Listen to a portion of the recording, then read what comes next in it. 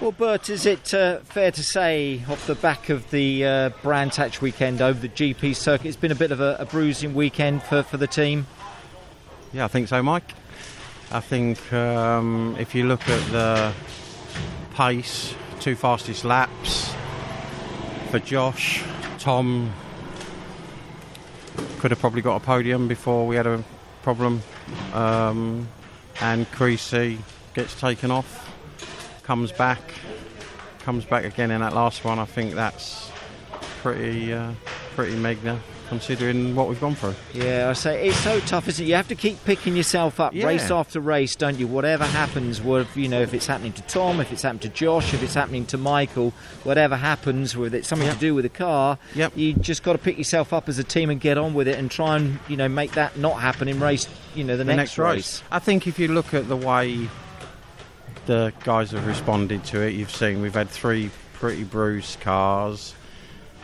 Michael's had both sides of the front knocked off of it, broken the steering rack. Josh's engine had to come out because of a water problem, and I think between the races, I don't think you could have asked any more of BTC Racing's staff. They've done a fantastic job under these conditions, the warm, the temperature, all of it. You've got plenty of positives though, but you always now will look ahead. You've got a 2-week break now for, call it a break, you haven't. No. Sorry, that was a fantastic look that I can see with your face mask on as well. The eyes told me exactly that isn't really what you're going to get.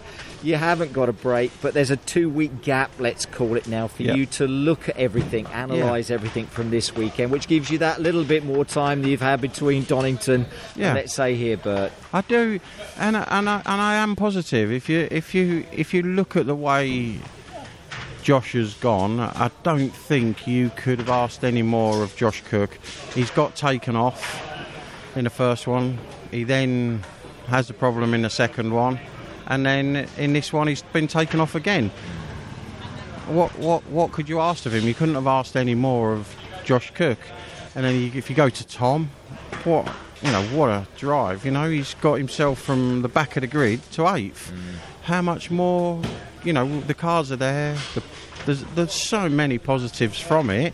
He just don't look good on on the board, does it? No, exactly. But you take those away, don't you, Bert? And like I say, the team will take that. And I know that everyone's going to come back bouncing again when you get to Alton Park. For sure. I hope you don't mind me saying it's been a difficult weekend, not just here at the circuit, but away in a personal life for Michael Crease. He allowed me to talk to him earlier about that. Yeah. How he's had to deal with that personal issue, but there's been great support from the team, no doubt, as well, Bert. Yeah, it's a difficult situation, and he's come to BTC Racing, and he's part of this family. He has fitted in, and his family, the whole thing for Michael Crease has been meteoric. There isn't another word for it, Mike. And for what's happened to him and his family today, we couldn't never understand the pain that they're going through, and for him to come and do what he's done, as I've said to you, he is one of the people from all of the racing I've done has massively impressed. And as I think he discussed, nobody knows what his potential is, but I think we're going to gradually hear, if he'd have finished that second race and got knocked off and beat P12 or whatever, he'd have been on pole for that race. And there wouldn't have been he wouldn't have been letting anybody by. He would have been definitely on the money. He's put the laps together. He's been as fast as our boys. Qualifying, he could have had he would have split them had his time not got disallowed. Them 2 lads are, they're one of the top 10 in this country, aren't they, at the minute? So I think Michael Crease has got a long way to go, and I wish him and his family all the very best for the future. So we all do, from everyone within the BTCC, I think, not just at BTC Racing. So, our best wishes and thoughts with him and his family. You haven't got 2 weeks off. I got that wrong.